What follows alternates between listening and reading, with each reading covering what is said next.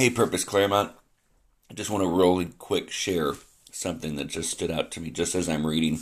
Right now, I'm just spending time with the Lord in 2 Kings 3 in today's reading. And it's about Jehoshaphat. So he's the king of Judah. And we see him all the way back where Ahab is still king of Israel in 1 Kings. And there's this normal thing that happens that Jehoshaphat, I feel like, is known for. So let's pray. I'm going to point that out real quick and then just share, like I said, real quick. So Jesus, thank you for this morning with you and your word. And I pray that, I want to be like this.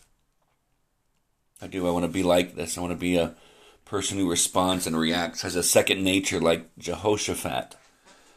So I pray that that would become a reality, not just for me, but for your people. That we who call ourselves your followers, your church, would have this same attitude. And so, God, lead us in this quick thought as we look at your word. We love you. We pray this in your name. Amen. So it's in verse 11. Jehoshaphat said, "Is there no prophet of the Lord here through whom we may inquire of the Lord?" Now, this is the part that stood out to me because it also happens in 1 Kings 22, where he actually asks for a prophet of the Lord to come and speak. Ahab had surrounded himself with a bunch of prophets who just kind of told him whatever he wanted to hear. But I think the prophet's name was Micaiah, and I can't wait to meet him one day because he just made this commitment. Hey, I'm going to say what the Lord tells me to say, and he actually did. I mean, at first he kind of just agreed. And Ahab said, how often have I told you that you need to speak the truth? And then he tells him, hey, you're going to go into battle. You're not going to make it. You're going to die. And everyone's going to scatter. But the thing is that Jehoshaphat, even in 1 Kings 22:5, and Jehoshaphat said to the king of Israel, inquire first for the word of the Lord. And then you get over here to 2 Kings chapter 3, and Ahab's no longer king, but Ahab's son Jehoram is king of Israel.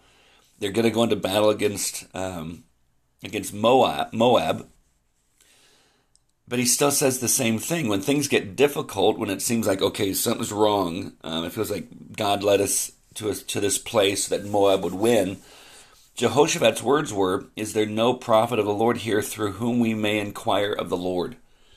His first reaction, it's like it was second nature for him to say, hey, shouldn't we ask God? Can we inquire of the Lord before we jump to conclusions? Can we inquire of the Lord as to what we should do? And this is what I wrote in my journal. I wrote up my prayer. I said, God, I will make this a common theme, and I put common in quotes for me, to seek your direction in everything.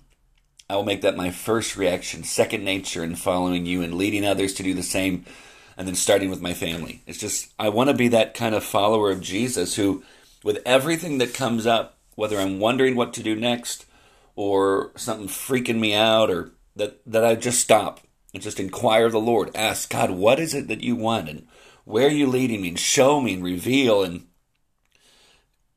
friends, may we become people who inquire of the Lord.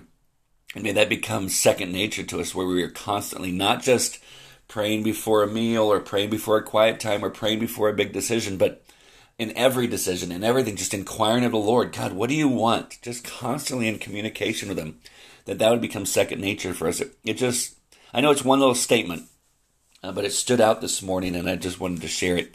So hope it's a blessing to you. Hope it's a great challenge. And maybe, gosh, what would things look like if all of us just, that was what we did. We just always were seeking to inquire of the Lord. May that become second nature for us. Friends, love you guys more than you know. We'll talk soon.